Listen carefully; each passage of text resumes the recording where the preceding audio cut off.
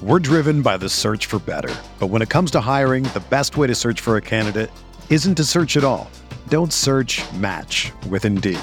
Indeed is your matching and hiring platform with over 350 million global monthly visitors, according to Indeed data, and a matching engine that helps you find quality candidates fast. Ditch the busy work. Use Indeed for scheduling, screening, and messaging so you can connect with candidates faster. Leveraging over 140 million qualifications and preferences every day, Indeed's matching engine is constantly learning from your preferences, so the more you use Indeed, the better it gets.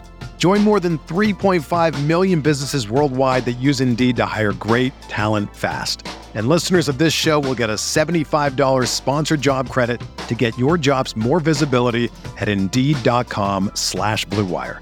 Just go to Indeed.com/Blue Wire right now and support our show by saying that you heard about Indeed on this podcast. That's Indeed.com/Blue Wire. Terms and conditions apply. Need to hire? You need Indeed.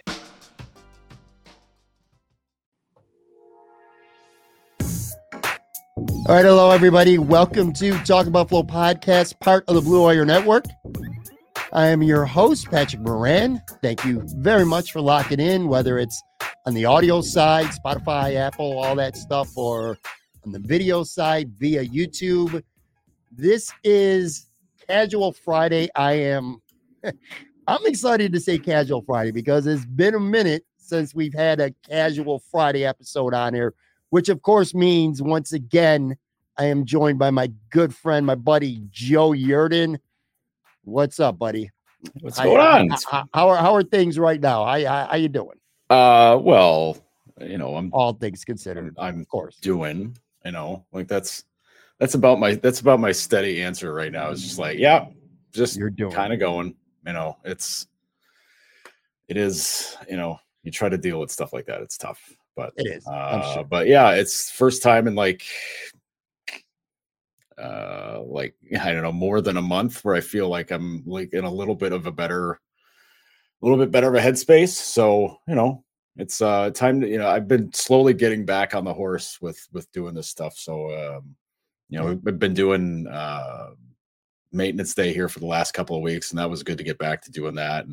But that was about all I really had the patience to do. So now I'm just kind of like, all right, been having some laughs, cutting some jokes lately. So a win for everybody. Time to get back and doing this, Gotta. In all seriousness, Joe, let me just say one thing, and then we'll dive in. We got, of course, Bill Sabers, our starting five. I just want to say this. I hope through this whole process, which has been obviously a horrible, shitty process for you, I just hope that when something terrible happens, and everybody who's listening and knows, Joe, you already know, I just wanted to say that I think it's really cool, at least to be able to take some comfort in just how many people, whether it's reaching out to you directly or you're seeing tweets and stuff like that, just know that you've been in people's thoughts. You know what I'm saying? When something really shitty happens, I just hope, certainly here with me and with people who listen here, just well wishes and stuff like that. It's, I feel like when you go through something bad, even if you don't realize it at the time, maybe when you have more time to reflect as things go on, you start to look back and you reflect and you're like, it's really comforting to know that you got friends and strangers or just people who admire your work, who you are, what you do, that are out there that care about you. You know what I mean? That kind of helps lift you up a little bit. And I hope you kind of have felt that over the last several weeks, because I know I have felt that way, and I know lots of people have as well. Yeah, it's going through something like this, having the death of a parent, it's the kindness of others is something you really have to lean on, because you're caught in your own head. You're too busy being concerned with your own family and everything else, that goes along with that you just, there's a lot of times that you don't give time for yourself. So, having others just be like, hey, thinking about you, like they send a message, texting, DM, whatever it is. It's nice, and people are always like, man, I really wish I could do something more for you. And I'm just like, listen, this is you talking to me right now is exactly what I needed. So, when it comes to things like that, I'm such a classic, like, I don't know if it's like Catholic guilt, Catholic school guilt kind of person, where it's like if anybody goes like above and beyond, or even does even something like, you know, they bring like a dish for you to eat or something because they're like, listen, you got to eat. We know you're not thinking about eating, just do that. Somebody does that and it's like, no, don't do that. Don't do anything of the sort. Please don't. And you know, you just have to just understand that people want to help, and you have to be open to that. So, so it's a matter of just, you know, just being accepting of other people having concern for you. So yeah, it's a you know, everything about it is a huge, unbelievable change, but certainly having people reach out and, you know, in any way that they have is really nice. Well, I will say this too, to your credit as an on-air talent, as a podcast talent, and I told you this a couple of weeks ago too, when you started slowly getting back in and you did maintenance day, the first pod you did, and the second one as well. I was like, and I told you this, I was like, all right, so if I had just, you know, if I was sleeping under a rock and I had just woken up and I didn't know anything had happened and I missed the first 3 minutes of the first episode that you did with Lance Lasowski, the Buffalo News of maintenance day, when you jump back, I would have never known. I would have never known anything was going on, man. That's a credit to you. I'm just saying, you know, you were able to compartmentalize that when you did this show. I was like, damn, I would have never known, man. It was a good episode. Well, thanks for saying that. Because I'll tell you this, doing that one, we got done with it. You know, Lance and I chat for a little bit after we get done with it.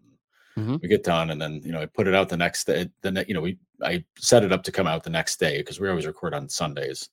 But when I was done with that one, I needed a little while to just kind of, you know, decompress and just kind of not necessarily relax, but just kind of like let your head flush a little bit, you know, just trying to get like, okay, did something normal again for the first time in a while. So, you know, that's like a micro change of all that. Cause it's like, you've had your mind stuck on something for, you know, days, weeks, months, years. And now you're just kind of like, all right, let's ease back out into the world. Let's try to get some of the normal stuff back. And it's just like that's a big change. You know, having that happening, you know, getting back to normal. Like, you don't understand, like people don't get like what a huge change that is to like get back to normal. Oh, I'm messing with my chair here. But like just getting back into like the old flow of things is like, wow, I'm doing this again. Okay. Like, all right. It's just, it's like, you know, it's not like riding a bike, but it's like going back outside after, you know, you've been cooped up for a while, you know, you're just kind of like, all right, is everything the same? Is anything different? Like what's, you know, how does this work? I want to thank also Chad D. Dominicis who subbed in for a couple of weeks over the last month or so. But it's funny. I told him this and he got a good laugh. I said, yo, it's not Casual Friday and I ain't doing no starting fives. I said, I only do the drafts with my man Joe, which by the way, I should have been more eager to do drafts with Chad or somebody else because it probably would increase my chances of winning a little bit more than I have. But anyway, yeah, it's good to have you back. And we'll talk Bills and Sabres. One of the things I love about doing Casual Friday is that basically we talk about whatever the hell we want to talk about beyond just Bills and Sabres. And one of the things that you and I have in common that there's not a lot of sports media people that do, or at least people that I talk to on the show, is that we both have had, for the most part, a lifelong fandom of professional wrestling. And this past weekend, of course, was WrestleMania. So I'd be remiss before we get into Bills and Sabres stuff if I didn't ask you your thoughts on WrestleMania weekend. It was a 2-night event, of course, and just, I don't know, wrestling lately in general, because I actually have a take, but before I give you mine, I want to hear yours. Like, what did you think over this past weekend? I'll be honest with you. I mean, I had other stuff going on where, you know, it was taking a back, you know, wrestling was taking a back seat to that. Sure. And you know, WrestleMania for me in the past has always been like, you got to sit down, you got to watch. Like that's, even if you haven't been watching it for a long time or maybe never at all, it's an event. Like it's a big deal. But I you know, even being out of tune with a lot of what's going on with WWE, I'm just like, you know, whatever. It doesn't matter. You can tune into WrestleMania and just be like, oh, okay, I'm caught up. you know, because they're always doing those, you know, the video packages where it's like, okay, let's sum up everything that's happened. Right. And now you're caught up. So Sure. like, you don't have to worry about that. But like everything about that, you know, WWE lately has just been like such a turn off. Like, because so much of it is just, you know, it's like watching a show that you've always loved and the writing gets really bad, but you try to stick with it because you always have. And then at some point you're just kind of like, you know what, I'm just, you know, I got other stuff to do. And you know, it's kind of like the Simpsons effect, you know. Simpsons for, you know, 10, 15 years was just like, wow, you know, it's mandatory TV. Like it's still going 15 years after that. You know, we're 30, 31 seasons into the Simpsons, and it's just kind of like, yeah, it's still going. That's cool. But like, I'm not making time on Sundays to watch it. Like I'm just not doing it. So like in the case of WrestleMania, it's 2 nights, and each night is like 5-6 hours of stuff going on. And it's like, you know, like doing one night for 5 hours, that's cool. I mean, it's a long night, you know, it's a lot of stuff going on, but I 2 nights of it, and there's so much filler. There's so much filler with stuff, and it's like, come on already. The video packages, the promos were just too much. It's just, you know, people yapping. They're just cramming stuff in there. But I did make time to make sure I saw Stone Cold Steve Austin and Kevin Owens, because I was convinced that Austin wasn't going to do any wrestling, and then he calls him out. He comes down the ramp and he's in his gear, and I'm like, yeah, he's wrestling all right. Like a 13 or 14 minute. Well, I'm using air quotes when I say match, because it was more just a fight around the ring and outside. But man, he delivered the goods. I think he just wanted to have like the last match that he ever does be in home in Texas, which is I respect that. Like his first match ever was in Texas.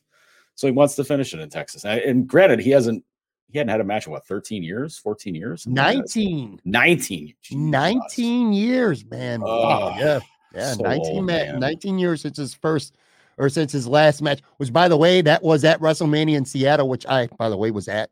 I went to Seattle. You were at that one. I was at that one. Yep. I went to 3 straight WrestleManias, 18, 19, and 20. I went to Toronto for 18, Seattle for 19, and then New York City for 20. He lost to The Rock in his last match. It was 19 years ago.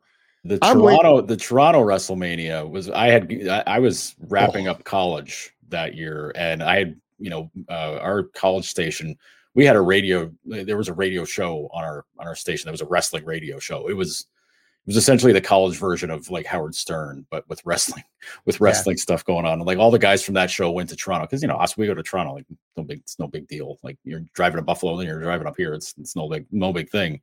And like, you know, we weren't watching it on campus. We didn't have pay-per-views, you know, accessibility in the dorms. Like that just wasn't happening. But when I had heard what happened, I was like, holy crap. And like you know, like how everything went down with that Hogan Rock match and everything, you know, and my friends were just like, you would not believe how loud it was. And it was crazy how everybody was like rooting for Hogan, because, you know, like everybody's, you know, because he was, you know, it's Hogan, you know, this is before all the, you know, the insane nonsense that's happened with his life since then. But and all the really bad stuff. It wasn't supposed to be like that. It was just shocking. I'll never forget sitting in the stands, and because I was a big Rock fan, and I was Team Rock, and it's like, holy shit, man! Everybody in this arena just started rooting for Hogan, and it was just electric. To your point, and I agree about wrestling in general. And you and I have talked about this, man. It's like, all right, so I've liked wrestling my whole life. Over the last 2 years, I've been really turned off, especially by WWE. Like I've started to watch AEW more and more, and I really enjoy that. WWE has been a big turnoff for me. For the first time over the last 2 years, like right around COVID time, I stopped watching it weekly. I used to always watch it weekly, or at worst, I would DVR it and then go back and watch it. Now, for the last couple of years, I skip 90% of the shows, maybe even more than that.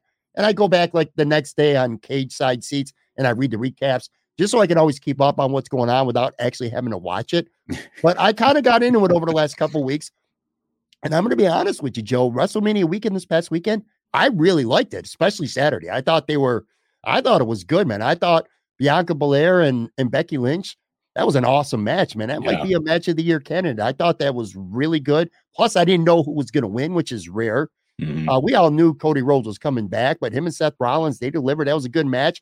Logan Paul was way better than I thought. There were lots of good matches. And then even on Sunday, like I enjoyed the Johnny Knoxville Sami Zayn match. I thought it was actually fun. I took it for what it was. You mentioned Stone Cold. That was fucking awesome. And that he actually had a match, and it was a kind of sort of typical. I mean, he was limping around pretty good, but you still saw some glimpses of the old Stone Cold. Pat McAfee and Austin Theory was the match of the night on Sunday for sure, which again kind of surprised me. There were a couple shitty matches. The Kofi Kingston Xavier Woods squash match was bullshit. And Charlotte and Ronda, that just didn't deliver. They don't have any chemistry, and that's kind of obvious. And the main event was what you expected it to be. But anyway, I liked wrestling. And then I started saying to myself, man, I missed this. I was reminded of why I loved wrestling so much. But the very next night, Monday Night Raw, for the first time in probably a year, maybe longer, I was actually woke up Monday and kind of moved things around my schedule so that I could watch Raw live. I was excited. I'm like, cool. Shit sucked. It was corny. It was stupid. Usually the Raw after WrestleMania is awesome. There were no like really great debuts. There were no shockers, no surprises, no new angles that got progressed forward. It's just the same old shit. And then I was reminded instantly like why I stopped becoming such a fan over the last couple of years, man. Yeah. But and then I watched AEW. I watched FTR and was it the brothers? What's their names? Young Bucks. Young Bucks. Oh God, yeah. I forget how do you forget the Young Bucks? I watched it just last night. We're taping this Thursday afternoon. A fucking incredible match. Yeah. So wrestling's still good. It's just WWE, man. They just disappoint me. You put on a great show, a great product over the weekend. I thought anyway they deliver, and then they just bounce right back to the same old bullshit. Yeah. WWE's become like a sideshow Bob thing. There's rakes all over the ground, and they're making damn sure they're going to step on every single one of them. And just, every time they're just surprised they stepped on a rake. They're so, how did this happen? I don't understand. Like, I don't get why this is going on, but I got 1,000 theories as to why it is the way it is. And most of them all end up being, well, it's because Vince is still running the show. And, Vince really embarrassed himself on Sunday night when I saw with his run-in with Stone Cold, because Vince came out, looked like he was jacked up on gorilla hormone. And, he's 80 years old taking stunners. Like, just, dude, enough already. Like, he's dyeing his hair. He's doing like, he's pretending it's 1993 again. And it's like, man, like, those days are over, man. You shouldn't have been doing that when you were 50. Never mind that you're 80 now. Like, I don't get it. Good on him for creating like this whole thing that's made him extremely wealthy, but geez, stop eating. Like, that's like, it's weird. Like in since Scott Hall passed and everybody talked about how Hall always sold the stunner in like the most amazing way. Yeah. And then you see Vince out there basically looking to get his head cut off by Austin. He can't sell it because he's ancient. And it's like, that was hard to watch.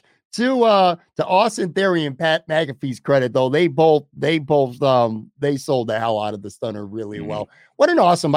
So we dropped this on Friday. We call it Casual Friday. We're taping this Thursday around lunchtime, and out of the corner of my eye right now, because what an awesome fucking sports day this is. You got round one of the Masters with Tiger Woods right now, and you have also Major League Baseball opening day, which whatever. I'm tempering my enthusiasm for that a little. I'm still kind of mad at baseball, but anyway.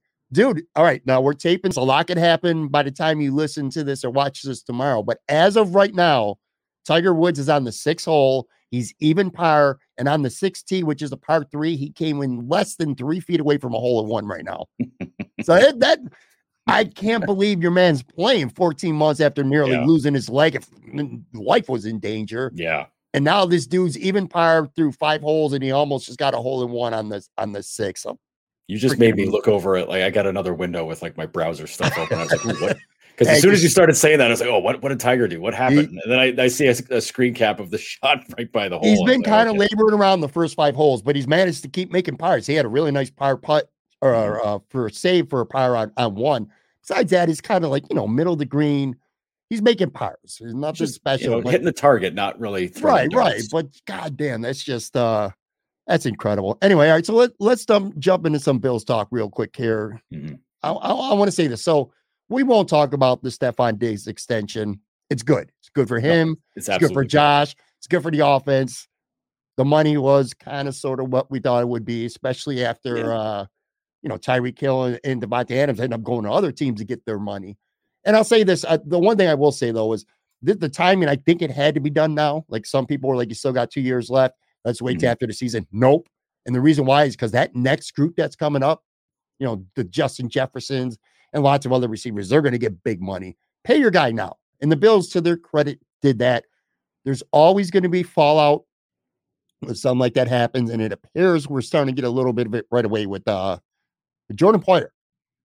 Jordan Poyer is a very, very good safety for the Bills. He has been for 5 years. He was an all-pro this year for the first time in his career. Great player, good asset to Buffalo. But literally in the hours that followed from Stephon Diggs signing, it's announced that he hired Drew Rosenhaus is now his agent to represent him.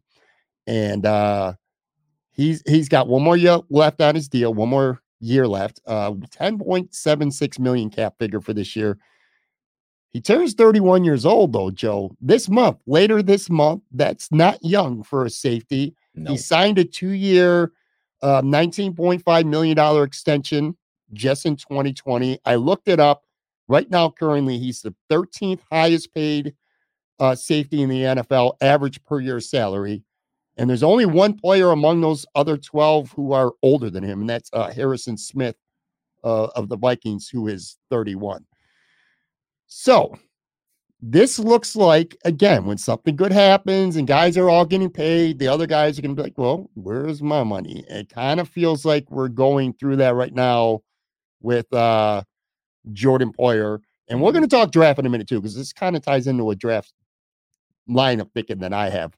But maybe Buffalo's most polarizing Twitter figure, for good or better or worse, Rachel Bush, you know who I'm talking about here. Yeah.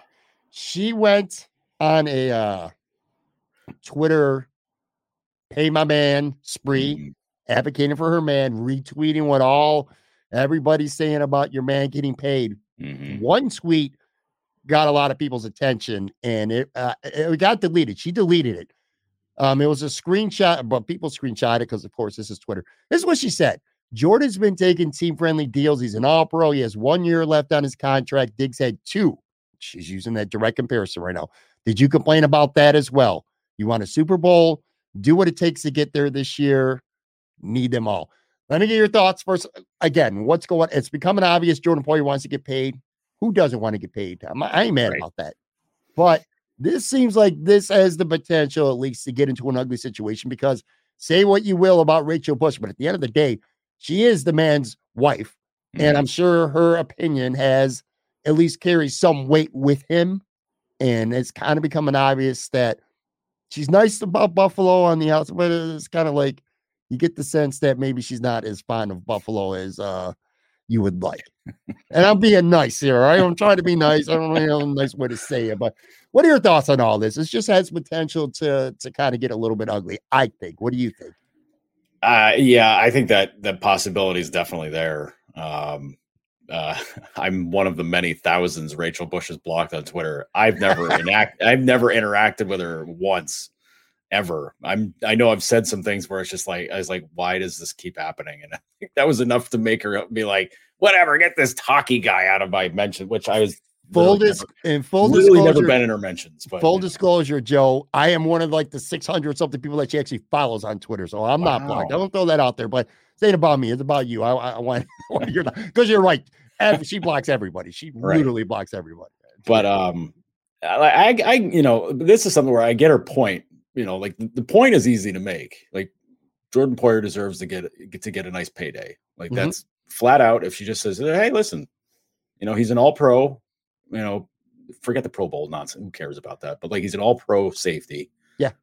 Pay the guy. Like, he's making $10 million. I don't know how much of that, $10 million cap hit anyways. I don't know how much of that is like really a team friendly deal. Like, I mean, I don't know. It's, salary cap's like 200 whatever million in the NFL, but I don't really know how that compares with some of these other safeties, but like, Minkah Fitzpatrick's he's about to really cash in. Yeah. With the Steelers, or he already has. I don't know if he's waiting to get signed or he's gonna, but like that dude's gonna get paid. And Poyer's played on that level, but Fitzpatrick's younger, so I mean I get it, but I have the feeling that if they can't get things worked out, Rosenhaus, like, listen, everybody knows Drew Rosenhaus. He gets guys paid. It's like Scott Boras in baseball. It's you go to him, you're looking to cash in, which you deserve, and he deserves to. But you're right. Like if it ain't in Buffalo, she's gonna be driving the moving truck out of here, giving everybody the finger, that's it. She's gonna be like, so long, Stinktown, and like take off. Like that's how she'll feel about Buffalo. But yeah, the her Twitter might become a much uglier place. Her Twitter space, especially if he signs in like New England or Miami or someplace Miami, like that. Yeah, totally could see it. But you're a big Florida fan, so you're right. 100% right. The problem with Jordan Poyer, Joe, I think is this. I don't think there's a lack of appreciation. There's certainly, first of all, there's no lack of appreciation from the fans. They love Jordan Poyer.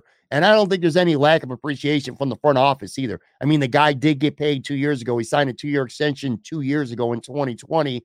The problem is you can't pay everybody. It's just the way it works in sports right now. I mean, they just paid Stephon. They gave Josh Allen a monster deal. They just emptied the vault for Von Miller. They signed a shitload of free agents. They're trying to win a Super Bowl right now. We're going to find out how important winning a Super Bowl really is to a player like Jordan Poyer. Does that come number one before his personal contract? Because again, you go into the offseason, you got Jordan Poyer, you got Dawson Knox, you got Devin Singletary, Ed Oliver is going to be coming up on his option year. You got a big decision potentially to make on Tremaine Edmonds, who's in his 5th-year option right now. Do you move on from him or not? So there's a lot of guys out there worthy of getting paid. And by the way, Dawson Knox is not just a throw-in name. These tight ends are getting $8 to $10 million right now. And based on how he played last year, if he continues to improve on that, that's a $10 million plus tight end. If not in Buffalo, somewhere else, maybe they franchise tag him. We'll see how that plays out. But you can't pay everybody. He is going to be 31 years old. And I think the way this will work out with him is you play the year out. And then, this is the Bills' perspective. What I think they want to do is have him play it out and then see if they can find a deal that works for both sides after the season. I don't think they're going to give him big money right now. I could be wrong, but I don't think they're going to. And I think the problem lies is that he wants money right now. Now, the worst case scenario, and I don't know if you're worried about this at all. Well, you're not worried about it because you're not really a Bills fan. We talk about that many times. No skin off my nose. No skin off you. But do you, I don't want to say fear. Do you think there's a chance that this could get to the point where Jordan says, I want a new contract or I'm holding out? I would say no 100%, but Drew Rosenhaus being his agent right now concerns me a little bit. Yeah, I don't know that would be the smartest play to do. Right, that. I agree. I think that's on a team that can win the Super Bowl. I think that's a really bad idea because, I think about like all the stuff that happened with Beasley this past season and how, that was a very obvious distraction, even though people tried to be like, no, it's fine. We know, like something like this would definitely fall into that category of, all right, man, I thought we were a team here. Like, just, like, listen, we know you want to get an extension. You want to get paid. We get that.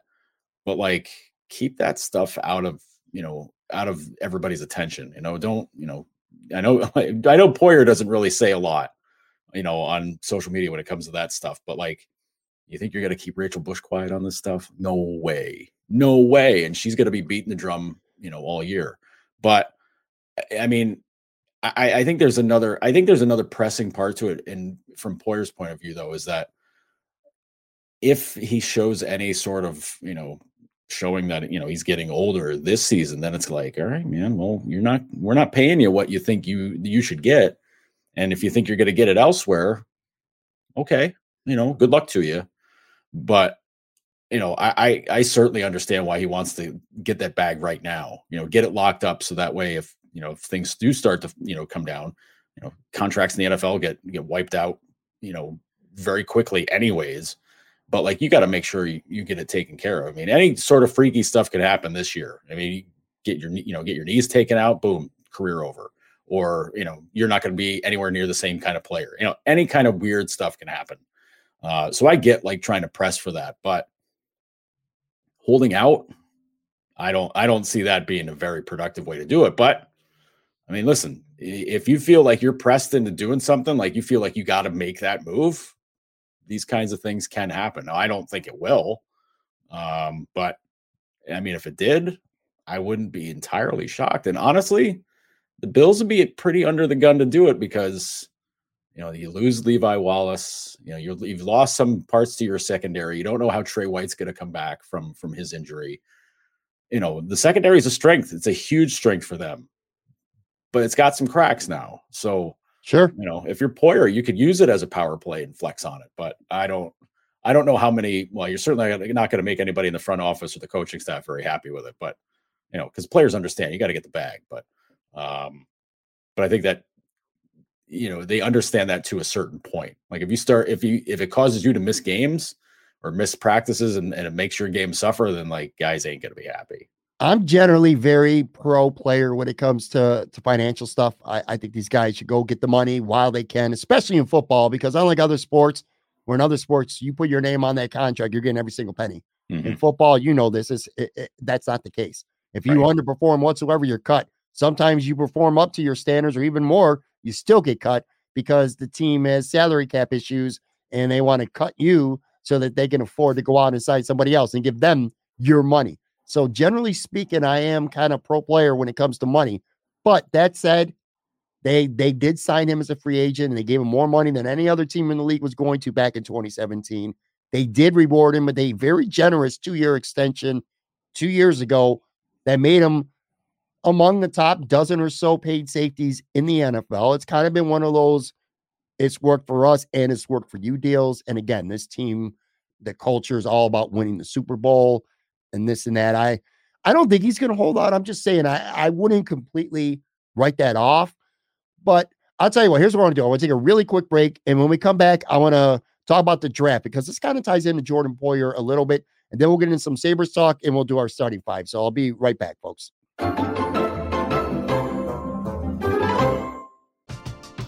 We're driven by the search for better. But when it comes to hiring, the best way to search for a candidate isn't to search at all. Don't search, match with Indeed. Indeed is your matching and hiring platform with over 350 million global monthly visitors, according to Indeed data, and a matching engine that helps you find quality candidates fast. Ditch the busy work. Use Indeed for scheduling, screening, and messaging so you can connect with candidates faster.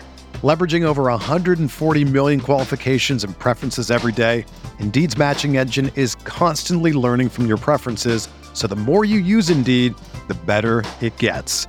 Join more than 3.5 million businesses worldwide that use Indeed to hire great talent fast. And listeners of this show will get a $75 sponsored job credit to get your jobs more visibility at Indeed.com/Blue Wire. Just go to Indeed.com/Blue Wire right now and support our show by saying that you heard about Indeed on this podcast. That's Indeed.com/Blue Wire. Terms and conditions apply. Need to hire? You need Indeed. When you need mealtime inspiration, it's worth shopping Kroger, where you'll find over 30,000 mouth-watering choices that excite your inner foodie. And no matter what tasty choice you make, you'll enjoy our everyday low prices, plus extra ways to save, like digital coupons worth over $600 each week. You can also save up to $1 off per gallon at the pump with fuel points. More savings and more inspiring flavors make shopping Kroger worth it every time. Kroger, fresh for everyone. Fuel restrictions apply.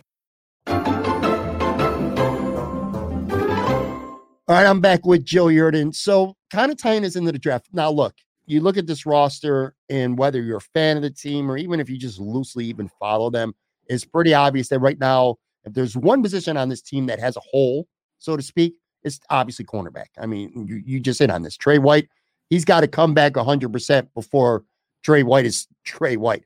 They only have Dane Jackson right now. I don't want to say they lost Levi Wallace to Pittsburgh because I feel like for what he got paid there, which was only $4 million a year, the Bills could have gotten him back. I kind of think that they wanted to move on from him. They didn't want to pay their second cornerback $4 million a year. But anyway, it's thin. And then you look at the draft. So you're like, all right, well, I mean, it's pretty damn obvious the Bills should go get a cornerback with their first pick. The problem could be with the draft, and I'm sure it's like this with other sports too, is the old value in talent versus need. And when you look at the corners, so Sauce Gardner and Derek Stingley are the 2 top corners. They ain't going to be around at 25. I don't spend 2 seconds thinking about them. Those are guys you probably have to get up into the top 10 if you even want to think about trading up for them. Andrew Booth Jr. is another guy, probably almost certainly not going to be there at 25, although Tom McShay had him at 25. I still don't buy it. And then after that, you got another group of corners, and we're not going to sit here and dissect these players. But my point is, if you have your first pick, and yeah, sure, you need corner, but do you want the 5th or 6th corner off the board as opposed to other positions? What Brandon Beane showed me last year and has me thinking, Joe, is like last year they had Hughes and Addison. They both had 1 year left on their deal, and they drafted 2 defensive ends with their first 2 picks because I think Brandon Beane said, all right, we got to get a better pass rush now, but also more importantly, this is a cost control premium position that now we got for 5 and 4 years under contract. They move on from Hughes and Addison, both of them this year. And they got 2 young, cheaper players. Not with Von Miller, who's not young and not cheap. Mm-hmm. But my point is, they drafted for the future as much as the present last year. And I kind of feel like that's Brandon Beane's ammo. So it kind of circling us back to Jordan Poyer, who is 31, is under the last year of his contract. If Kyle Hamilton, who's a safety from Notre Dame, there were lots of talk of him being a top 5 pick. I think if he gets around 8 to 10 or like that 8 to 12 range, I can see the Bills going out and trying to get somebody like him, because then you're getting Jordan Poyer's big contract off your books. You're getting a younger safety, or if not safety, another guy who I've thought of is Tremaine Edmonds, who is maybe in his last year with this team. And there's a linebacker, Devin Lloyd, who's probably projected around that 12 to 20 range, somewhere around that. Let's just say 12 to 20. They might trade up for a guy like that. Don't go assuming that because corner's the biggest need, that's what the Bills are going to target earliest in the draft. And one other thing, I don't think Brandon Beane gives a shit that much about cornerback 2 for whatever reason. I think he feels like if you got a good enough secondary and a good enough front 7, it don't mean that much, because it's been years now, dude. Vontae Davis, Josh Norman, EJ Gaines, Levi Wallace. They haven't been putting resources into that position for years. So I'm not quite sold that they're automatically going to take a corner early in this draft just because it's their biggest need on paper. Yeah. I'd like that you mentioned that they took 2 DNs last year. And part of me thinks that that's because they had to make up for AJ Epinesa not really showing out. Sure. Even more so after this year, because AJ Epinesa really didn't progress at all in year 2. No, so like you draft a couple of, you get Russo, you get those guys, and you're just kind of like, all right, well, Epinesa just kind of kicking them back, like just like, hey, listen, buddy, if you don't take a jump, like we've already filled your position, like that's right. That's the way that goes. But I will say, Beane, he doesn't draft on need, like immediate need, anyways. Like he does seem to go, a step or 2 down the road to be like, okay, where is our weakness going to be in a couple of years? Because when you're picking at that area, especially late first round, the likelihood of getting a guy that's going to make a big impact immediately is not that high. Like, I mean, there's guys that can, if they have the right opportunity, and they've prepared themselves correctly, like they can jump in and have an impact, but like not where you're just kind of like, all right, we've got our guy for the next, 8 years here. Like that's pushing it. But if you see an opportunity there, I think, I think especially safety and linebacker are those spots. Because Edmonds, I mean, there's very few guys that are more polarizing, amongst the Bills fans than it seems that Edmonds, where some people really like him. Other people are like, they can't get him off the team now. Like it's those thoughts are all over the map on him. But if you're able to find like a middle linebacker, like you can be like, all right, Tremaine, there's your replacement. If you don't step up your game, it might be your replacement anyways, but like, we'll just see it through the rest of the season. What's the contract? I mean, Tremaine, somebody's going to pay Tremaine big money. I don't know if it's going to be Buffalo, but you get a linebacker. Yeah, probably. It's funny you say that. It's funny you say that, because with Jordan Poyer, I was like, oh, well, fuck it. Trade him to Jacksonville. They'll pay him they'll pay him all the money he wants. But yeah, it's about the contract and value for the next 3 or 4 years. You don't want to pay Tremaine Edmonds $14 million a year. Maybe you trade up and you get Devin Lloyd and you pay him a quarter of that over the next 4 to 5 years, or ditto with the safety if he can do that instead of Jordan Poyer, who's also younger. I don't think the Bills, I don't think fans, I should say, should be sleeping on any position or assume anything. Even running back, Devin Singletary's in the last year of his contract. Running backs in play at 25. I'm telling you right now. Yeah. Offensive guard, Roger Saffold signed 1 year. He's 33 years old. Offensive guard, I promise you, is in play if the right guy happens to be there. Assuming that it's going to be, they will address corner, but assuming they're going to use their highest of draft resources on it, I think is a mistake. And I bring this up because I didn't think safety would be in play. But now with Poyer, and it seems like he ain't going to sign another team-friendly deal. Well, you know what? That's an assumption on my end, based on Drew Rosenhaus and based on his wife's Twitter, his wife's Twitter feed with the team-friendly deals. But I think safety's in play now. I got a curious question because I watch the Bills. I'm not a fan of the Bills, so but I'm curious. What's your walk away number for Poyer? Like what number does he come to you with? And you say, nope, that's sorry, later. 3 years in anything more than 9 or 10 million. If it's more than that, if it's 3 years where I can get out of it after 2, and you're going to pay him right around what he's gotten now, considering his age, I'd resign him. He was an All-Pro literally a year ago. So I mean, it's not like, it's not like the guy's skills are eroding. Right. But are you talking a 4 or 5 year deal where he's getting 12, 13 million a year for a guy who's 31 going into the season? No, and then I think you got to move on. But again, I don't think he's going to hold out like you said. I mean, it's a possibility, but I think their strategy is going to be let's see what he looks like this year. Let's see what happens with the draft, and then we'll go from there. Yeah, it's very tough for me to see anybody on this team doing something that's going to really upset the room. I agree. I think everybody on that team has learned, from last year.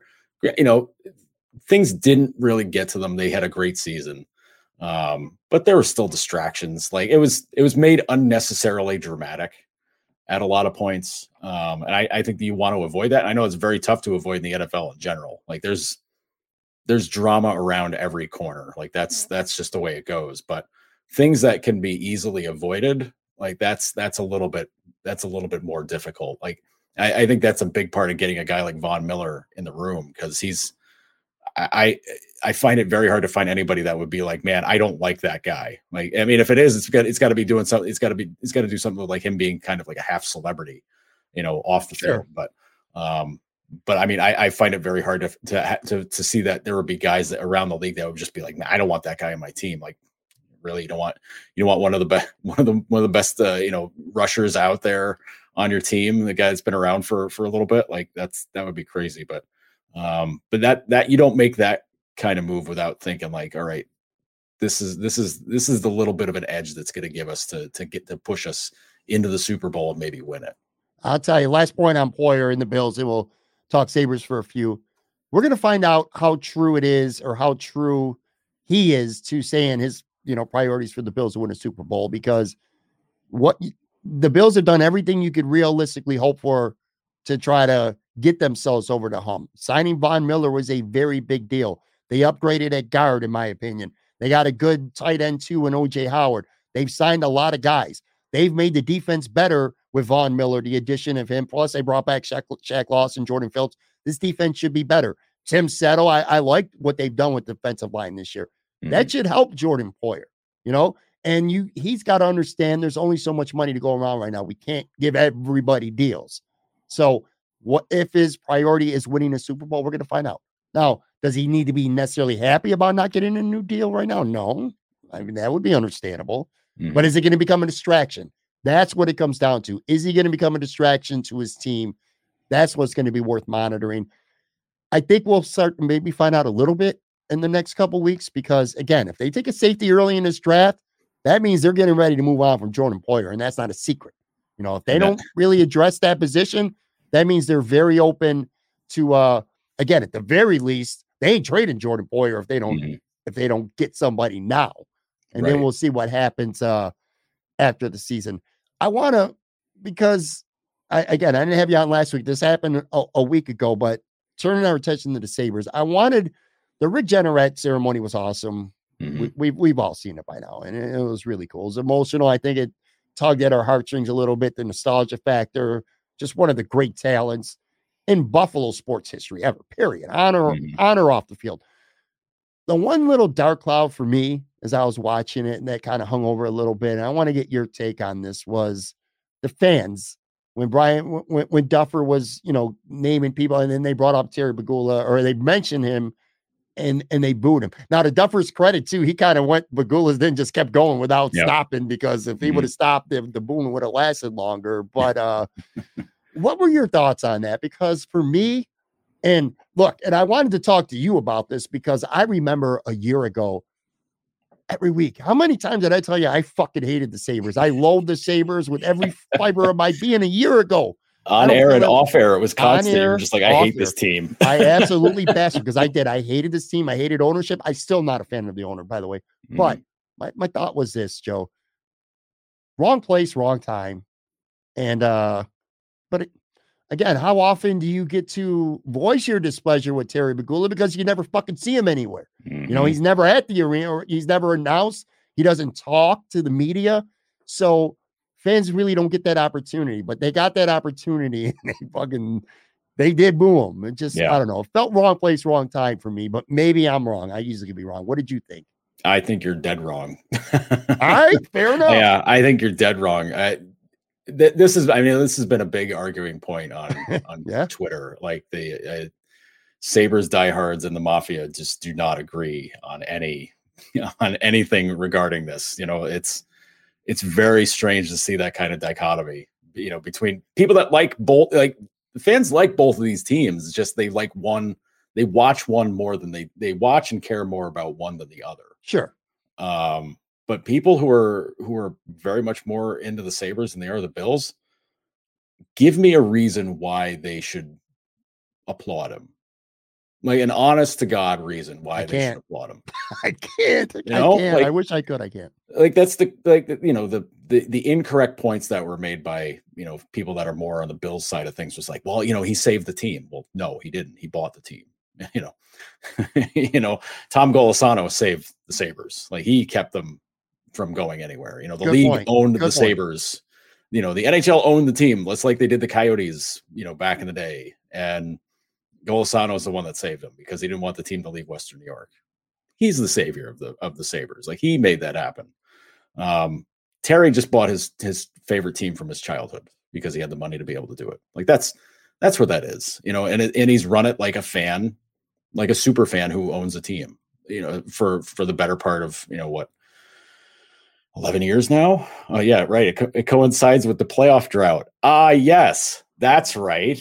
Why wouldn't you boo the owner? Right. Because they haven't made the playoffs since he's bought them. Like, he bought them the year that they made the postseason, like the middle of that season. He doesn't get credit for that one. No. But like every season after that, that's on him. Fair. So yeah, I listen, you never see Terry at the Sabres games. Because why? Because that happens. Like that's why. Because he knows damn well that that's going to happen. Like it's unavoidable. But like it's RJ, so you can't not show up. Like you can't not be a part of that. Now maybe they could have just stayed up in the stayed in the box or something like that, and just watched from on high. Like that's fine. Rick's wife's watched from the from one of the boxes or whatever. Like that's fine. Like that's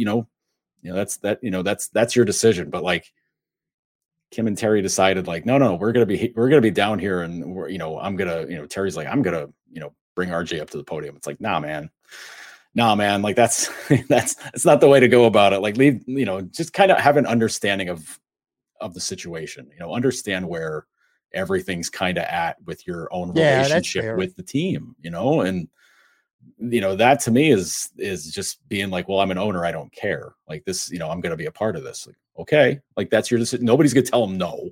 Like that's who's going to be the person in the Sabres organization be like, you know what, guys, just sit this one out. Like nobody's doing that. Like, right.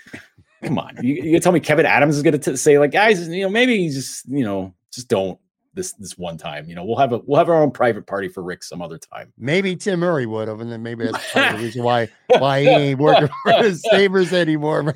He might have locked him out of the building, is what he would have done. He would have been like, he's like, just change the locks for a day. It's fine. They don't have to know. Like they'll know, but they don't have to know. But listen, Sabres fans have been through a lot of shit. a lot of shit. Yeah. And a lot of it is the ownership's fault. Like they've bumbled and fumbled their way through so many things. Like think of how many executives and coaches they've torn through in 11 years since they owned the team. They bought the team. Darcy was a GM. Lindy was the coach. Well, Lindy was fired, not even a year, like a year after they bought the team, he's gone. Darcy's fired, 2 years later. Okay. They bring in Pat LaFontaine. They bring in Ted Nolan. Pat leaves the organization after 4 or 5 months, under weird, clandestine circumstances. They have Ted Nolan in there to save face, basically, because the team was, embarrassing. Oh yeah, Ron Ralston. I forgot about his ignominious tenure after he took over for Lindy. Right? It was a very forgettable time. So I mean, they fired Lindy. They bring in Ron. Ron has a nice end of the season. The last 15, 20 game, whatever it was. And then they signed him to a 2-year extension thinking yeah, this will work. This is great. And then they fired him 15 games into the next season. Okay. All right. Then they bring in Ted Nolan to save face because, hey, he got a raw deal the last time around. Let's make good on this. And Pat LaFontaine, that was Pat's hire. That was Pat saying listen, let's do right by Ted. Let's get him in here. Yeah. And, then they hire Murray, then LaFontaine leaves. So the Murray's the GM with a coach that he didn't bring in. And then Nolan's basically set up to be the fall guy for the tank season because, they knew damn well that if they put no good talent on the ice and kept trading any goalie that got hot for a week or two. And they literally did too. He literally traded him right away. Jonas Enroth played great for the first 2 months. Get out. See ya. Trade for Anders Lindback, who was doing terrible in Dallas. And then Lindback comes in and plays great. And they're just all right, let's find some other bad goalies. We can't just trade this guy. So, it's, everything that's going on. I mean, listen, I could talk for 3 hours straight about all the bad decisions that have happened over time. That's not even getting into the bad player signings. Yeah, that's just management and coaching. That's 3 years worth of just bullshit that started. that's 3 years. That's not even getting into the stuff that they blew it with, after drafting Jack and everything that followed after that. Sabres fans have got every damn right to boo. What are you going to do? You get to invite Tim Murray and Darcy and Bottrell out for the RJ ceremony so that they can boo him too. There's only so many ways you could try to, find a way to distract from it. But the ownership takes the hit on that every time. That's on them. Kim's the damn team president. What are you going to do? You can't, it's inescapable. You got to take that hit. You got to eat it. And you know what? If you don't want to eat it during RJ's ceremony, I don't know, find another way to do it. Right. Find somewhere else where you can be accessible to the fans and have the fans just air their grievances, make it Festivus for the rest of us when it comes to ownership and just let people air out their grievances and have at it. That's the thing. I get it, and Bills fans who've gotten a little bit wrapped up with how how well things have gone the last month for the Sabres are wow, hey, this is some pride. This is good. I like this. And they don't understand what it's been like for Sabres fans. They don't, because they're not paying attention to them as close. Because honestly, why would they? What reason? If you're a hardcore Bills fan that casually likes the Sabres, what reason have you had for the last 10, 11, 12 years to want to watch the Sabres? You've had zero reason. They probably watched, Jack's first few games after they got him because they're wow, they got this new guy. He's looking pretty good. And then it's wow, he looks great. The team stinks. Our pal Dell made a t-shirt for that. I'm just here to see Jack. What else do you want? That t-shirt alone encapsulates how Bills fans felt about the Sabres. It's wow, this team stinks, but I'll go watch this guy. To further your point, as people are hopefully listening to this on Friday, Mike Harrington from the Buffalo News put out a tweet that I thought he was joking, but apparently it's for real. It's been Friday. Today, Friday marks 4,000 days. 4,000 days since the Buffalo Sabres have played in a postseason game. 4,000 days. Yep. Imagine that before your team plays in a playoff game. To your point about the booing, do you think that maybe part of it too I know. Sorry, you said 4,000 days, and the first question of this segment was like, is it fair that the Sabres fans booed the owners? I was, yeah. Like, I should have just said that. Like, yes, it's fair. It's completely fair. The follow-up that I was going to have, I was going to assume that you were going to say what you said.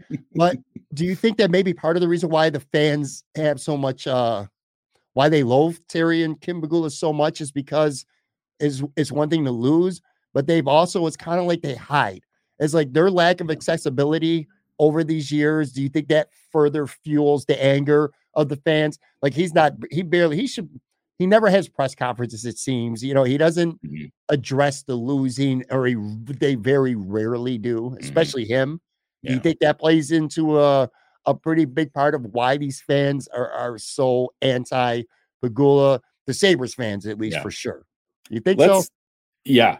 Let's think about the last time I think we had Terry and Kim on the record, and it was when they announced that they were going to keep Jason Botterill, and the fans were like, "You got to fire this guy! Like he's terrible." And they said, "No, we're keeping him." And the big reason Kim said was, "Well, we have more information than the fans do, so that's why we're going to do this." So not only are you not doing what the fans wanted, you're talking down to them on top of it. And then you fired him a week later. Like you fired him and cleared out the staff a week later. Like, okay. Like, I mean, I get it. They wanted to keep Botterill, but they wanted him to fire like a bunch of his staff. And he's like, hell no, I'm not doing that. Why am I gonna keep, doing my job and then fire these guys? And hell no, I'm not doing that. Like, to Jason's credit, he didn't do that.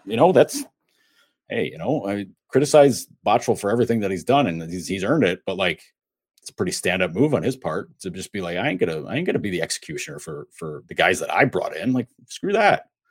So but it's that kind of stuff from them where there's an arrogance that isn't earned when it comes to that. It's like it's a I don't know. I guess maybe it's like it's a rich person thing where they think money equals intelligence.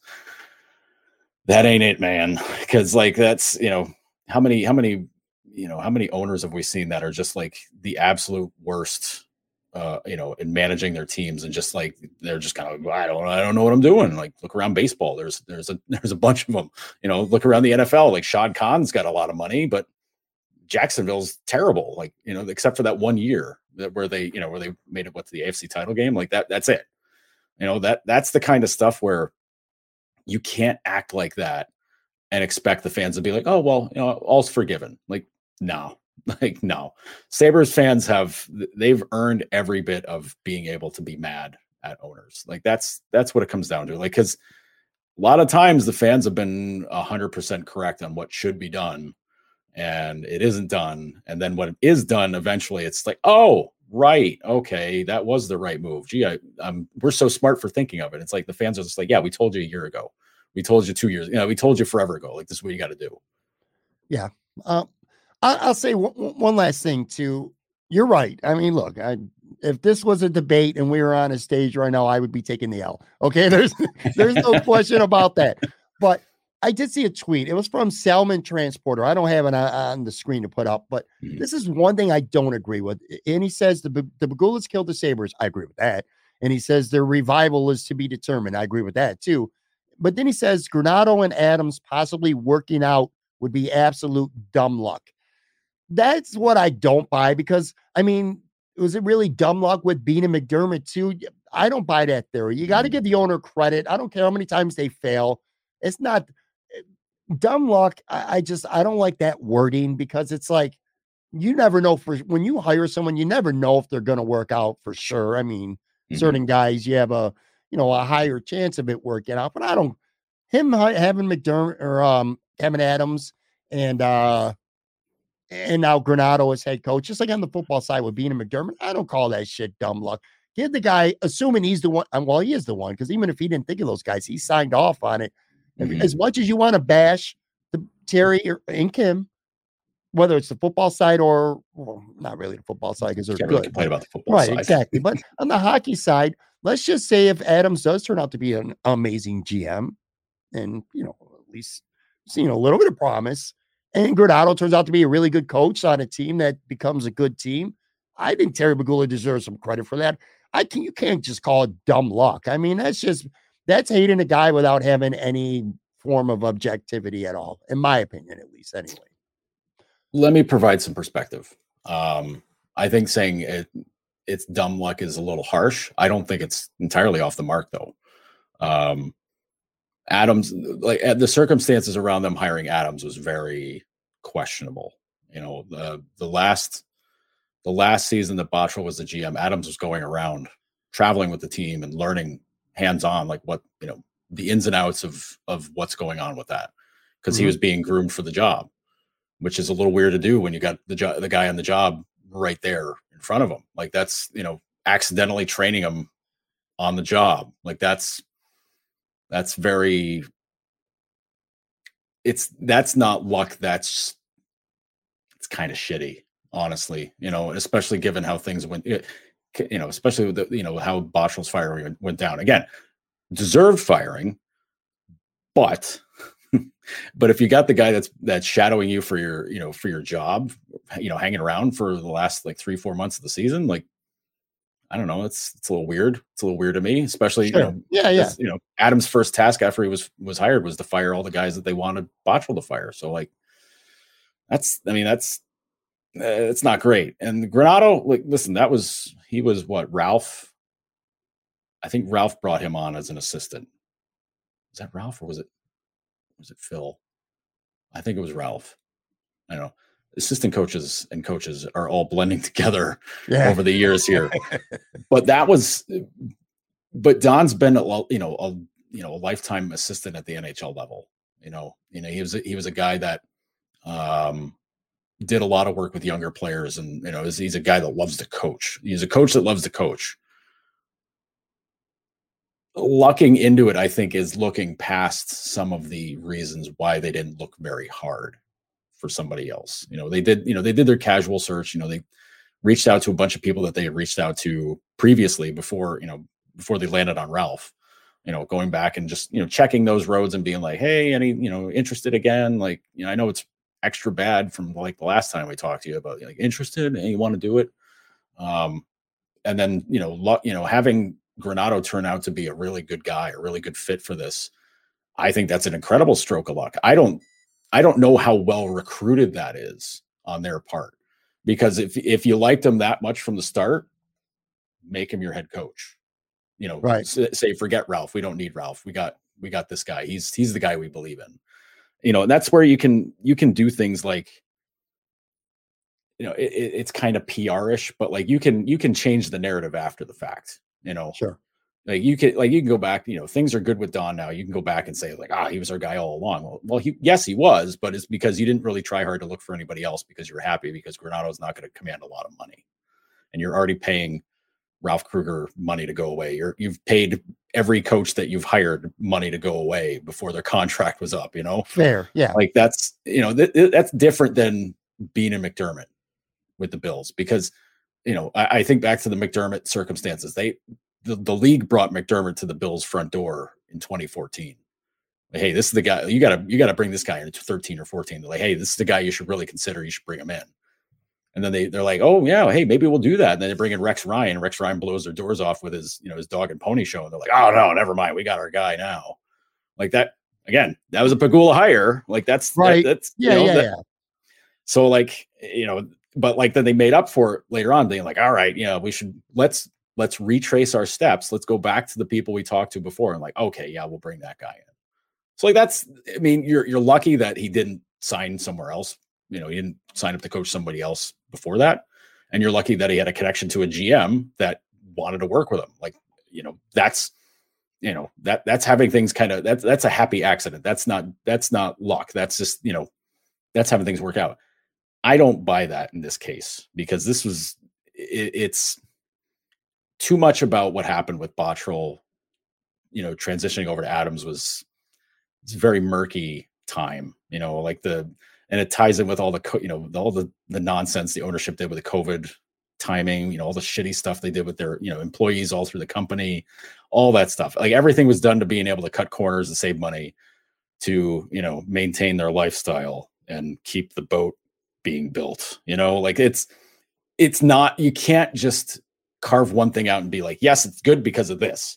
Like nothing they do, you can't really do it because everything that's connected around them at that point, especially, everything around the start of the pandemic, it's all connected. Like, all their cost cutting measures, all that stuff was all connected because they're like, listen, we got to pare this down. We got to do whatever. Now, Adams gets established, and to Adams' credit, he's like, okay, here's what I need for us to be successful. Like, because he's a smart business guy. He gets it. He's a smart hockey guy. He's been in the game. So he knows how it works. So he goes and gets Jason Karmanos to be the assistant GM and run Rochester. Great, Stanley Cup winner, the whole thing, the whole 9 yards. Great guy to bring in. Has an eye for talent. Great guy to bring in. That's good. They expand the analytics department to bring in guys that are really freaking good. Like their analytics department, I will argue, is one of the best in the league. With Sam Ventura, Matt Barlow, like this whole crew of guys that they brought in are really, really, really good. Like they are, if you're looking to find the best bang for your buck, these guys will do it. And that's smart to do because they obviously don't want to spend a lot of money on the hockey team anymore. Like, right. Okay, fine. But this is a long belabored way of getting around saying that saying it's dumb luck that they got these guys. It's a little harsh, but it's not wrong. Okay, that's fair. You're right. I mean, I know. I listen. I get it. You're more of a Bills guy, so, and the Pegulas have been nothing but good for the Bills. I get it, and like a lot of Bills fans understand that, but I kind of they don't understand the view from the Sabres side of things where it's been so bad. Like this team is the worst team in the league 4 times in 11 years that they've owned them. Right. I kind of fall in the middle though. I don't think the Pegulas deserve as much credit as they get for the Bills being good. And at least before this conversation today, I kind of felt like the Pegulas didn't deserve all the criticism that they get for them being so bad. But you've kind of you talked me into it, man. So I don't have an axe to grind with them either. These are just statements of fact. Like this is just like the way it's been. Like you're not giving us emotional, fan. I'm not saying I wasn't dialogue here. I'm a Red Wings fan for crying out loud. I want to save for next week when it comes to the Sabres. I was going to ask you this week, but I want to talk about this actually next week because it's kind of layered. I want to get your thoughts on Devin Levi not signing with the Sabres, and I want to talk a little bit about UPL. Just his future. I want to talk about the Sabres goaltending and how you see it playing out over the next couple of years, because I'm confused a little bit and maybe you can enlighten me. And again, that's going to be kind of a layered, textured conversation that I can give you a quick hitter on Levi. I know I've rambled a lot here. The quick hitter on Levi is that he's played one college season. He's a sophomore. He's played one college year because his freshman year, he couldn't play. So he has this is his first season in college hockey. He puts up one of the best seasons ever in college hockey. Right. He's 20 years old. What do you want to do when you're a 20-year-old in college? I know what I want. 20-year-old in college. What if you're a 20-year-old in college who's like the big man on campus because he plays on like the top sports teams there? Okay, that's pretty cool. He's robbed of the Hobey Baker, like being a Hobey Baker finalist. He's the best goalie in the country. He put up a season better than Ryan Miller's Hobey Baker season. Right. And he's not going to win the Hobey. I put that on. That's a giant chip on my shoulder if I'm him. They lose. They lose in the tournament on a bad goal by Levi. Would you want to make up for that? I would. True. Yeah. So like he gets, so he's going to get to play you get to be another guy. You'd be in college for another year, which is great.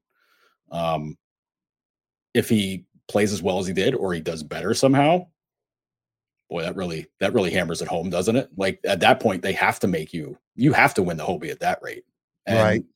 If you got the best goalie in the country, you can go pretty far in the tournament. So, they lose in the first round in the tournament this year. That stinks. They can make up for it next year because if he's the best, like that, Northeastern's they're not loaded with talent, but like they got some young guys. They're going to be a really young team, but Hockey East is pretty weak. So, BU and BC aren't the BU and BC of old. New Hampshire's not the UNH of old. Neither's Maine. Like, the new hot teams are Lowell and Providence and, now, UMass and now Northeastern. Like, it's a different world, but those teams are all going to be a little bit weaker next year. UMass will be weaker. Providence might be a little bit stronger, but like Northeastern, they could, they won Hockey East this year. Like, they were the best team in the regular season this year. No reason why they can't run it back. There's zero reason why they can't run it back. So why not give it a shot? Like, again, he's 20 years old. It's not like Portillo. Portillo's 22, or he's gonna be 22 very soon. Like, it's a different world. So, I get it. Yeah, it makes sense. And like I said, next week I want to kind of hit on UPL a little bit more too, and kind of tie all three of those guys in together and how you think the immediate future might play out. So the last time we got together and did one of these and we did a starting five was on February 25th, and we did Will Ferrell movies. And I kind of, I should have just buried this one and not even brought this up again. I could have saved myself a little more humiliation. You didn't lose that bad. You won 61% to 39%. I think 20 points plus is an ass whooping. Let me recap the draft from February 25th.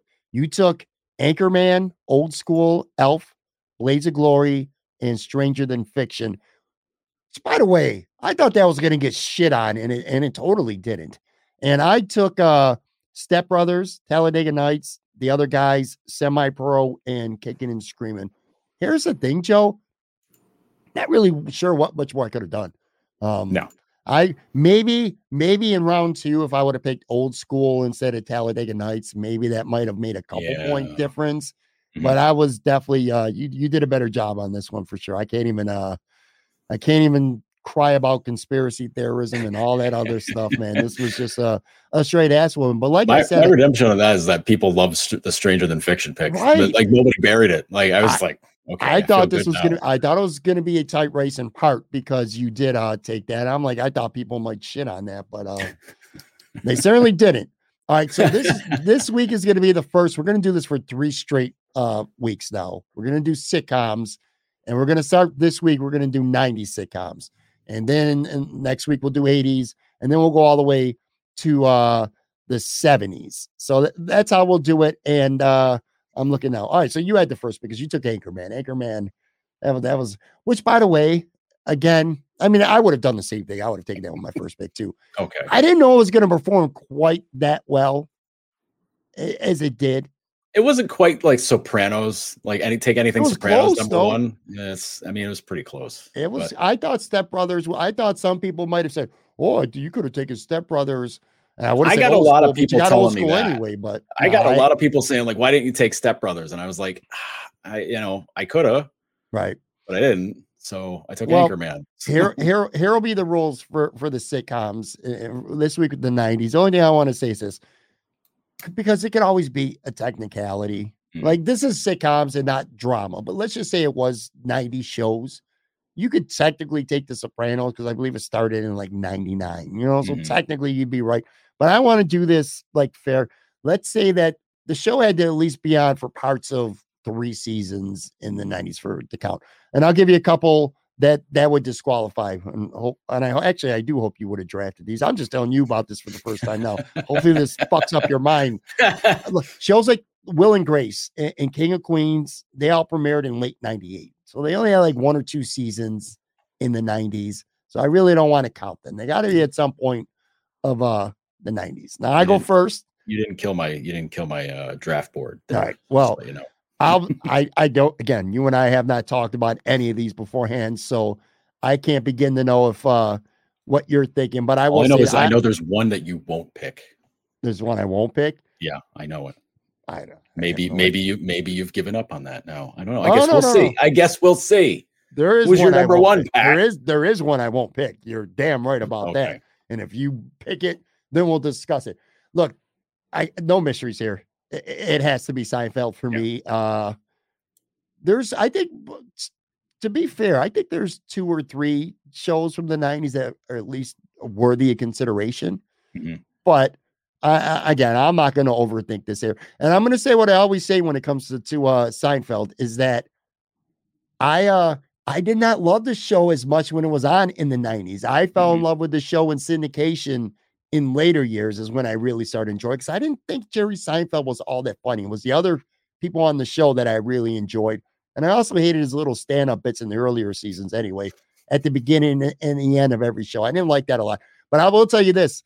I do have and I'm using air quotes, a cable service that I subscribe to which basically means I can watch literally anything. And one of the stations is they have like a bunch of 24/7 stations where the same show runs over and over on the loop. And every night when I go to bed, now I watch Seinfeld when I lay in bed. So I pretty much watch Seinfeld literally every night. I don't, sometimes I go right to sleep, but I always have it on when I go to sleep every night. But anyway, yeah, Seinfeld for me is a relatively easy choice. Now you're going to be on the clock and you're going to have two.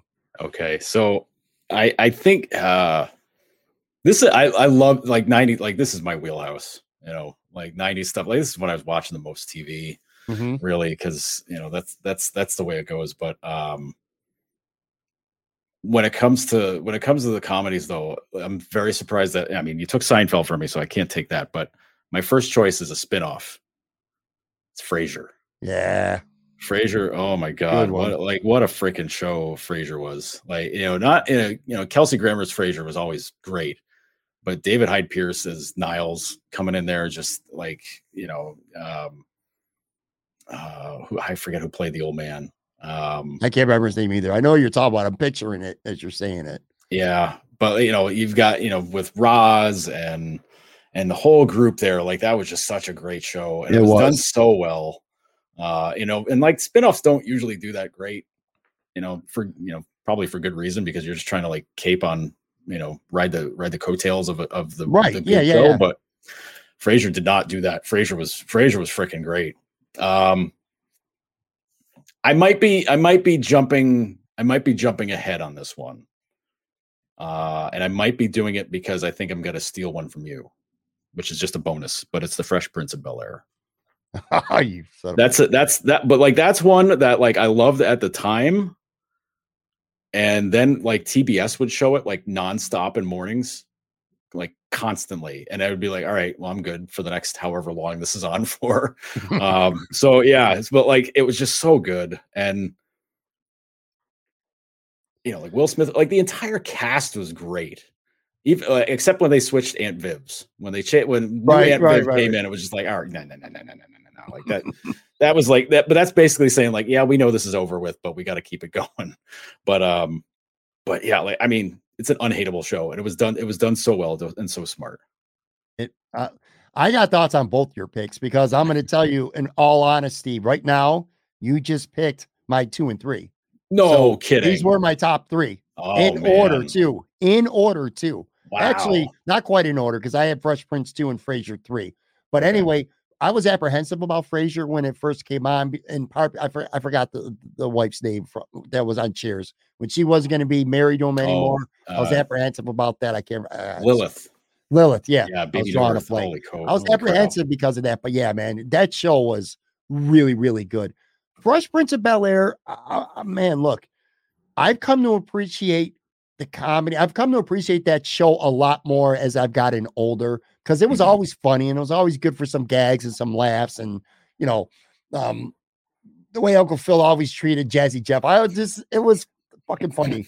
Carl, there was so many funny things about that show. But what I really appreciated as I got older was a lot of the shows brought out a lot of emotion. There were a lot of serious, serious tones. Sometimes they were at the forefront. Sometimes they were underlining serious tones, but there were some really tender moments or some really serious moments. It was educational and informative in a way as well. So I really come to appreciate that show. And I don't give a shit what's going on right now with Will Smith. That doesn't take away from the fact that was, one of the all-time great sitcoms, man. It really, truly was. So those are 2 really good picks.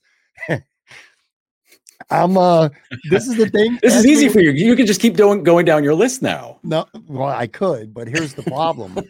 After the first 3, for me, it falls off so much.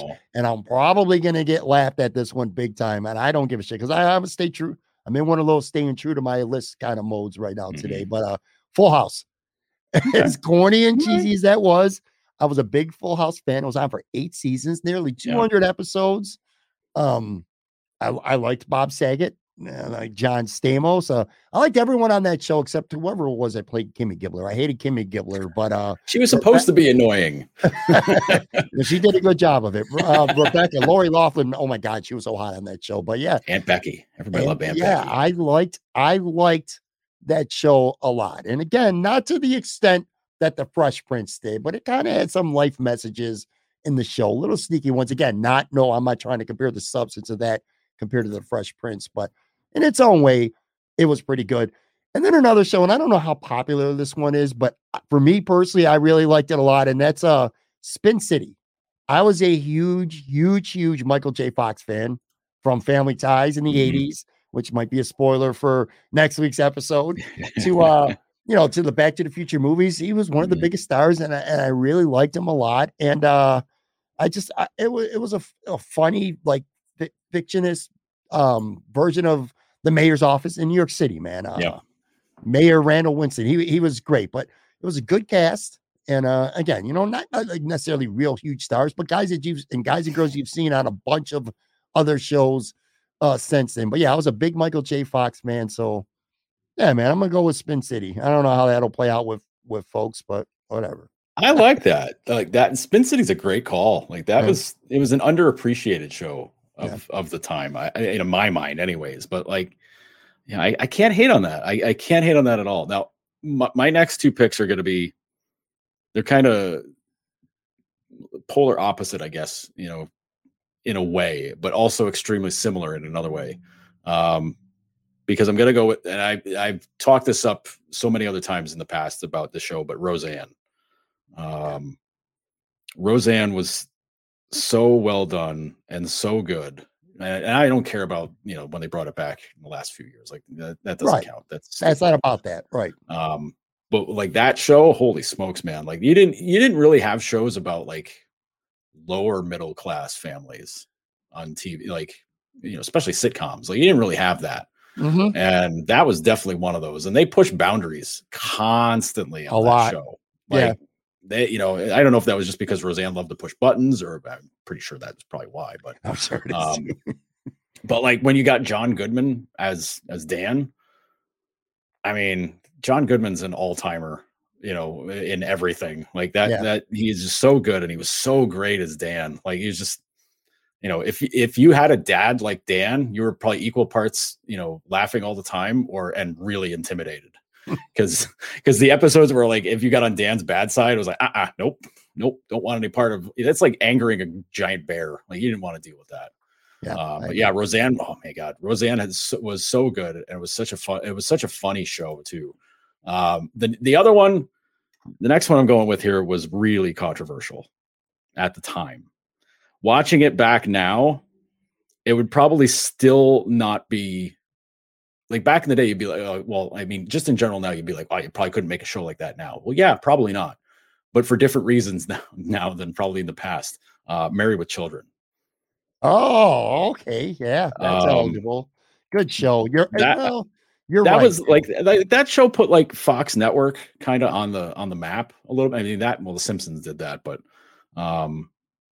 like Married with Children, though, was like so controversial because they just did a bunch of like, kind of half raunchy jokes and, dumb stuff. But like, Ed O'Neill and Katie Seagal and Christina Applegate, like, Jesus, like that's like a home run crew right there. Like that, they were all so good. And then stupid Bud, like Bud was just such an idiot through every episode. You're just like, all right, whatever, like that's fine. And then they get the crazy neighbors, and like everything is like, doing lots of different theme sort of stuff. And, it was definitely more a lowbrow comedy, but like looking back, it's kind of smart.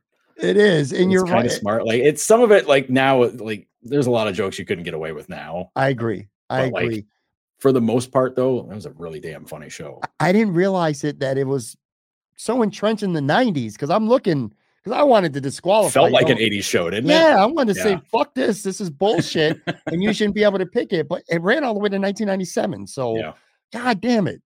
That kind of makes me mad. Roseanne was a show that I thought was trashy at first, and then it really grew on me. And I really, again, came to appreciate it a lot. It was funny. And it dealt with a lot of shit, too.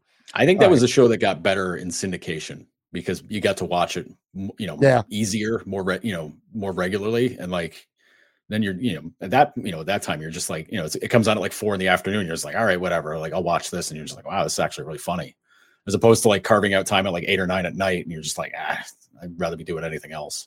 Yeah, I agree 100%. God damn it. I'm mad about Married with Children. Married with Children could be eligible. It's one of those shows that could also be eligible for the 80s too. That'd be a potential Yeah, spoiler. it does fit. Like it started in 87, right? It aired, it aired in 3 seasons in the 80s. So maybe that'll be one that we hear about twice. You might steal it from me next week. Yeah. All right. So I got 2 more. One of these is easy. Okay. For me, anyway, at least. So my 4th pick, I'm gonna go with Family Matters. Nice. It was kind of a lighter version of Fresh Prince in a way. I remember it being on Friday nights on ABC. I used to like watching it.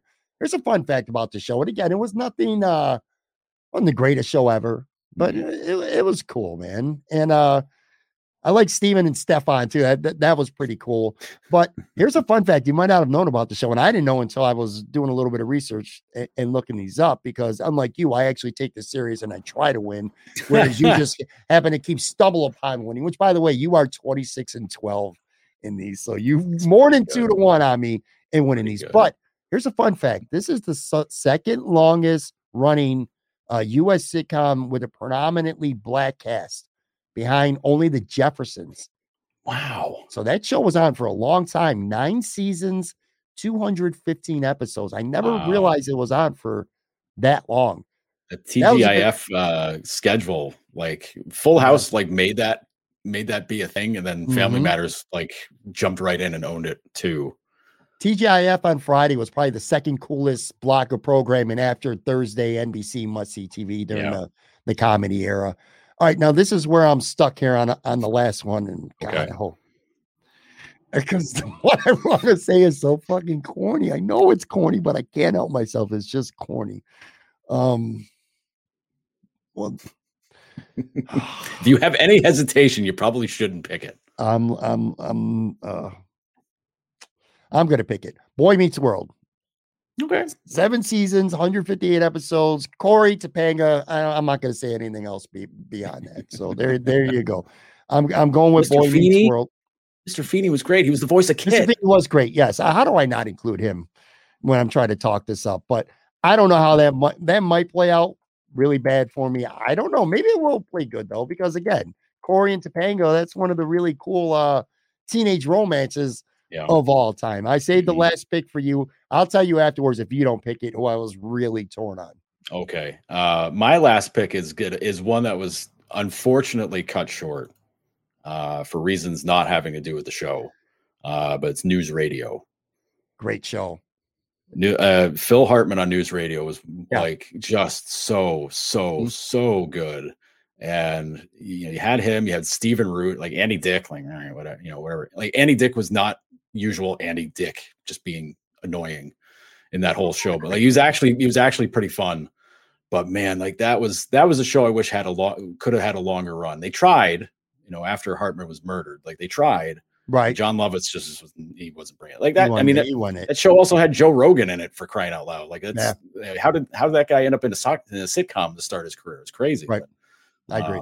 But News Radio, man, that was a show that when I got into it, and it was right before Hartman was killed, and I was just like, oh, why? Like you say why for so many reasons, because he was so funny, and he seemed like just such an affable person and all that, and then he gets like this sitcom, and then you're just like, all right, he's gonna kill it on this, and he did, and then things happened. But that show, man, like that was such a funny show. Oh, Dave Foley. How do I forget Dave Foley?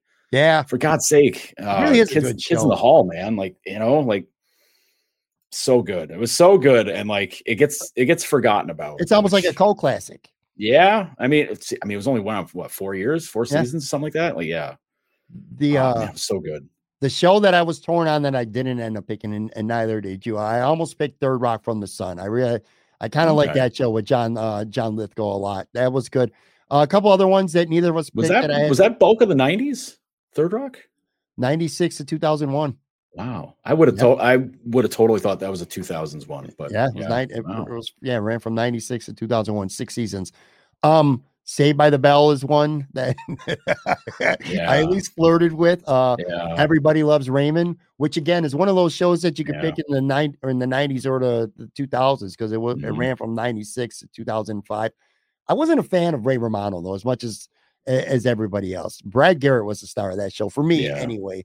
Martin. That was a really good cast, though. It was a good cast. That was an excellent cast. It was a good cast. Martin's another show that Martin deserves consideration. Yeah. And then there's one show I'm surprised neither of us picked it. Home Improvement, just because of its sheer popularity. Yeah, I wasn't a big fan of that show though, so I would have been not staying true to myself. I was for a bit, but like I don't know. It's like I aged out of it, or so. I don't know if it's like aged out of it is even the right way. It was just kind of like the bits got kind of stale, tired, stale. Yeah, stale. I think stale is the right word. Pat, there's seems to be one show that we've both skipped here. What's that?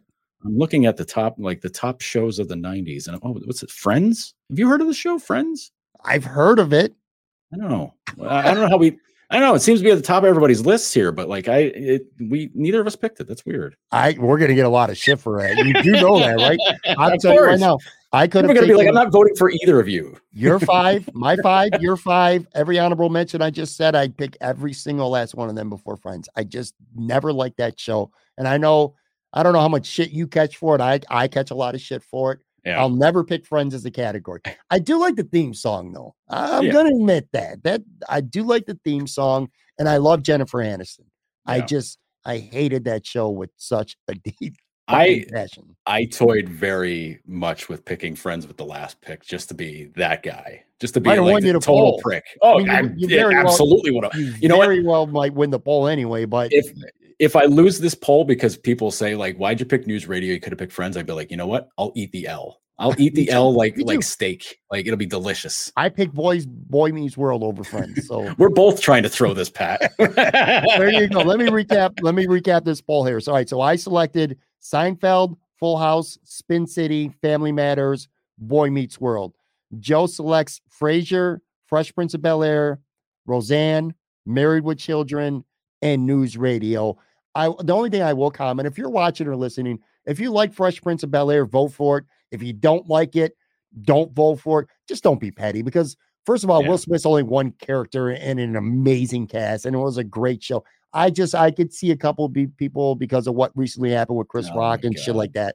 That's stupid and petty. Don't be that guy or that girl out there, man. I'm gonna find every Roll Eyes gif to send at people that say that to me and just be like, okay, all right, yep, you said your piece, yep. All right, so this will be, like I said, this will be on Twitter. Either check mine or Joe at Joe Yerdon. Right around noonish. This poll's up. It's up all weekend, so vote for your favorite. Of course, check out Maintenance Day podcast. Joe and Lance drop it every Monday. It's been really, really good. Thanks, man. It's good to have you back, man. Again, it really sucks all the circumstances that have went down, and I feel awful for you, man, but it's good. Selfishly, I'm not going to lie, selfishly, it's good to have you back here.